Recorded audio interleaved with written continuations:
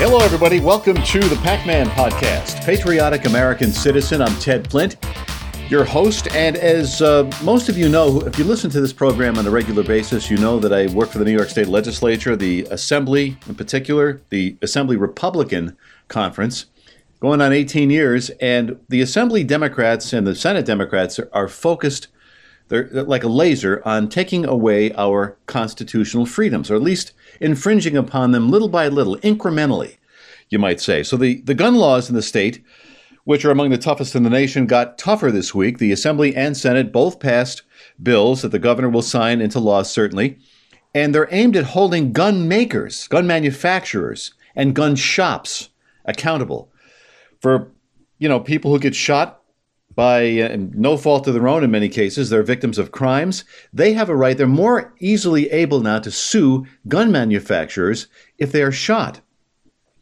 Don't focus on the criminals or the people holding the weapons, but focus on the gun makers. That's what Democrats in New York State are focused on. So this package that was passed into law, or certainly adopted by both houses, includes banning the sale of so-called ghost guns, and it would also ban the sale of pieces of guns that are not licensed. Now, most of these guns used in crimes are not legal. Any given weekend here in Albany, but in most major cities, Chicago, last weekend, from Friday to Monday of last week, 60 people were shot in the city of Chicago. And I would venture to guess none of these guns that were used in the crimes committed were legal. 60 people in 4 days, including an 11-year-old girl, shot in the back. Why not go after the people perpetrating the crimes instead of going after the gun makers? Anyway, that's what's going on in the legislature. Part of the series of these new gun bills passed by the Assembly, the Senate already passed them. 3/4 of these guns, according to the Assembly, if you believe anything they say, recovered from crime scenes are from out of state. So they think by clamping down on making the gun laws stricter, somehow it's going to reduce those numbers. I'm not sure that's going to happen. We need to focus on the criminals. We need to take the criminals out of society.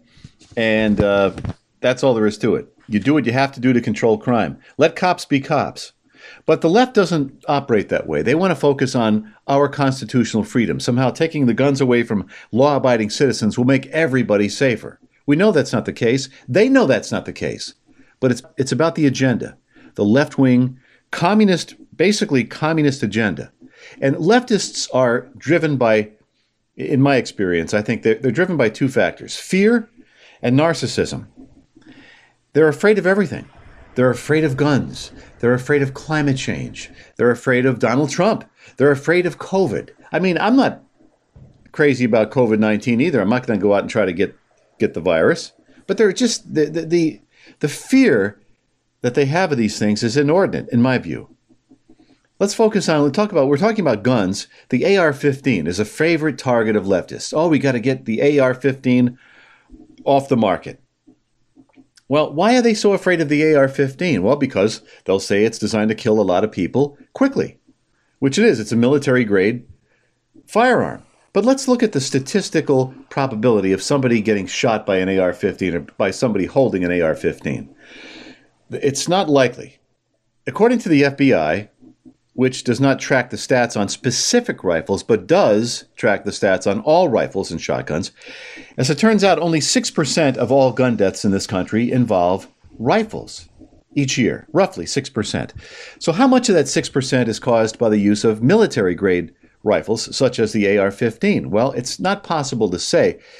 But let's just say it were half, 3% of all gun-related crimes. That would still mean you would have a far greater chance of being murdered by someone with a knife or by a blunt object than you would by somebody holding an AR-15. Rifles are dwarfed by handgun murders. I mentioned the shootings in Chicago last week.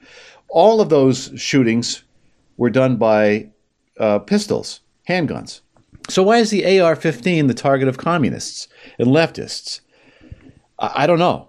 I just think they think maybe they could pass some kind of legislation. They can say to their constituents, look, we're doing something about the gun crimes. We're taking the AR-15 out of the hands of people who, legally own them in most cases.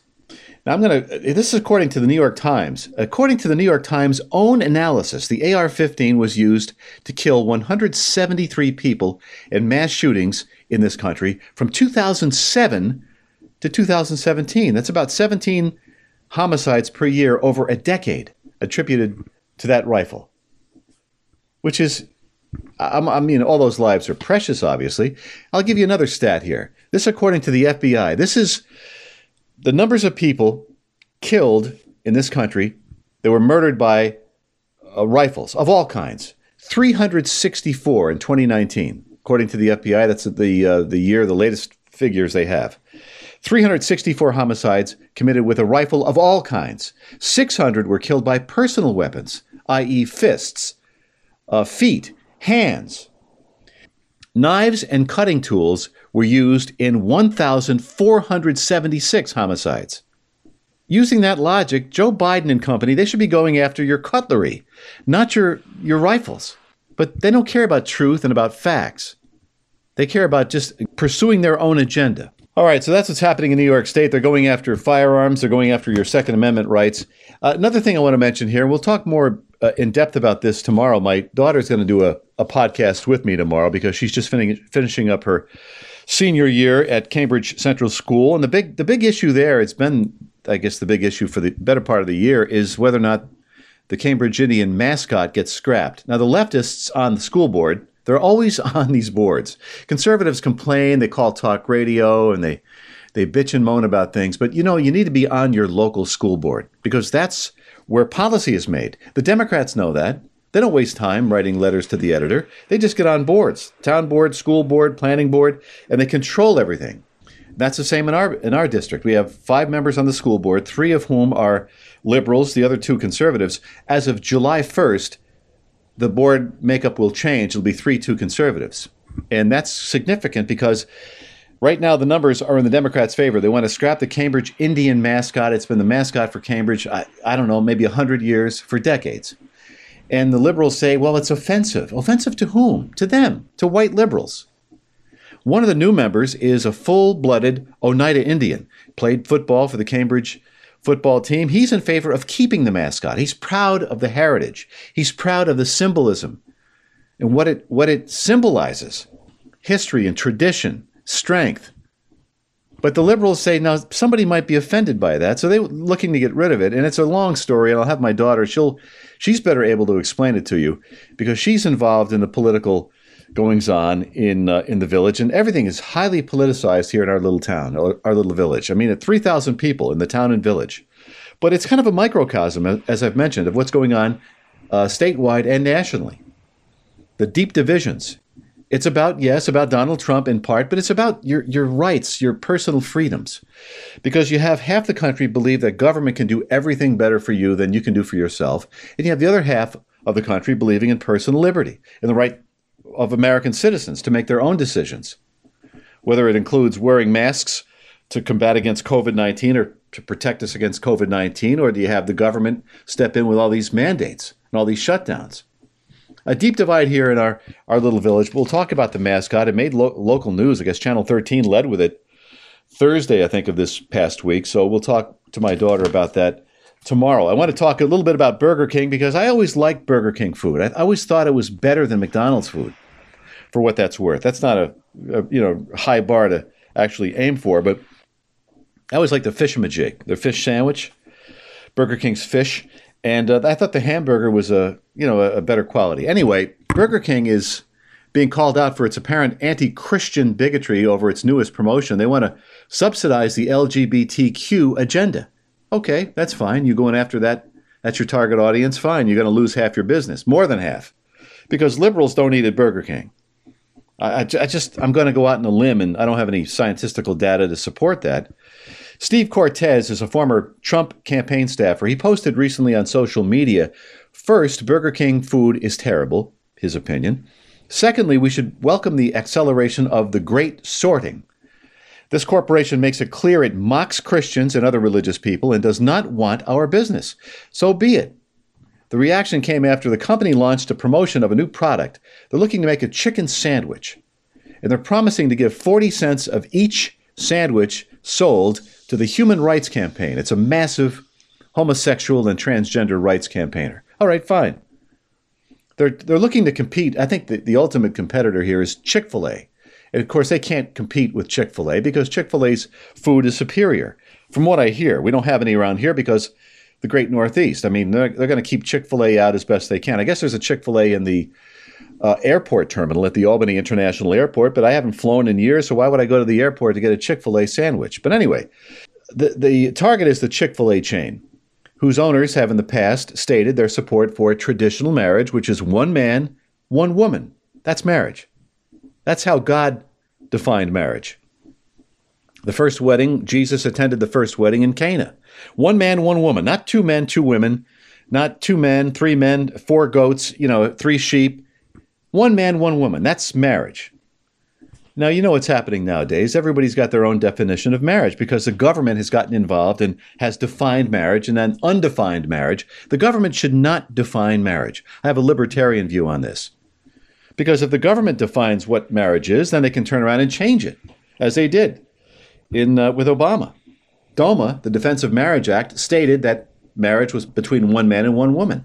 Then Obama and Clinton, Hillary Clinton came along and changed the definition of it. You don't want government defining marriage. Anyway, so they're after Chick-fil-A. Burger King is also experimenting with turning an outlet into a 100% meat-free restaurant, which would be great for liberals. They don't eat meat.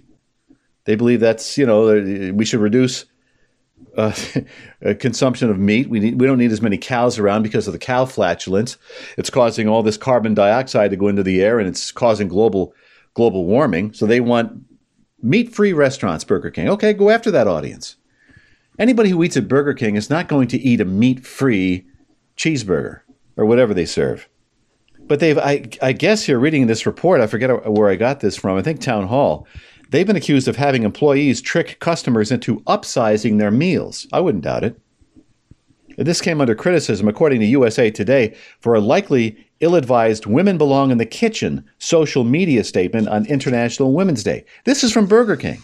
Women belong in the kitchen. Now they're going to try to walk it back and support LGBTQ rights and have meat-free food and all this other nonsense. Burger King is going under. You know things are rough when the Bennington Burger King, they shut down. Nobody goes there. Food stinks. I agree with the former Trump guy there, Steve Cortez. It used to be good. As I said, the Fish-a-majig, I used to love the Fish-a-majig in their chocolate milkshakes. But, that was in a younger day. The food stinks, and they can't compete with McDonald's for whatever reason. So Burger King backing the gays and the LGBTQ agenda, that's fine. That's the end of that. You'll see them go under. All right, we're going to run here, folks. If you want to listen to this program, we have a host of fine shows. In addition to the PAC-man podcast, we have the Ken and Mike show. We have the Ken Burns show. We have Mic'd Up with Mike Hansen. And the newest edition, I almost forgot, Kristen Coons with her fine program, Set Apart. And the newest addition to the BMG network lineup is Adrienne Ross. Listen to her fine show, too. And we also have columns for you. The PAC perspective. Ken Burns has some columns up there as well for you to read. So check it all out. Go to the bmgnetwork.com. And if you want to contact me directly, go to PAC-man, PACMAN, all lowercase, at the bmgnetwork.com. We'll talk to you soon if the good Lord wills it. And again, we'll have my daughter on with us the next podcast, probably tomorrow or certainly by Monday. So have a great day, great weekend. And if the Lord wills it, we will talk to you soon. The PAC-man podcast was produced and edited in the BMG studio. Music by Kevin MacLeod. For more episodes of the PAC-man podcast, go to the bmgnetwork.com or go to the BMG Network on Facebook. And be sure to tune in to the next episode of the PAC-man podcast with Ted Flint.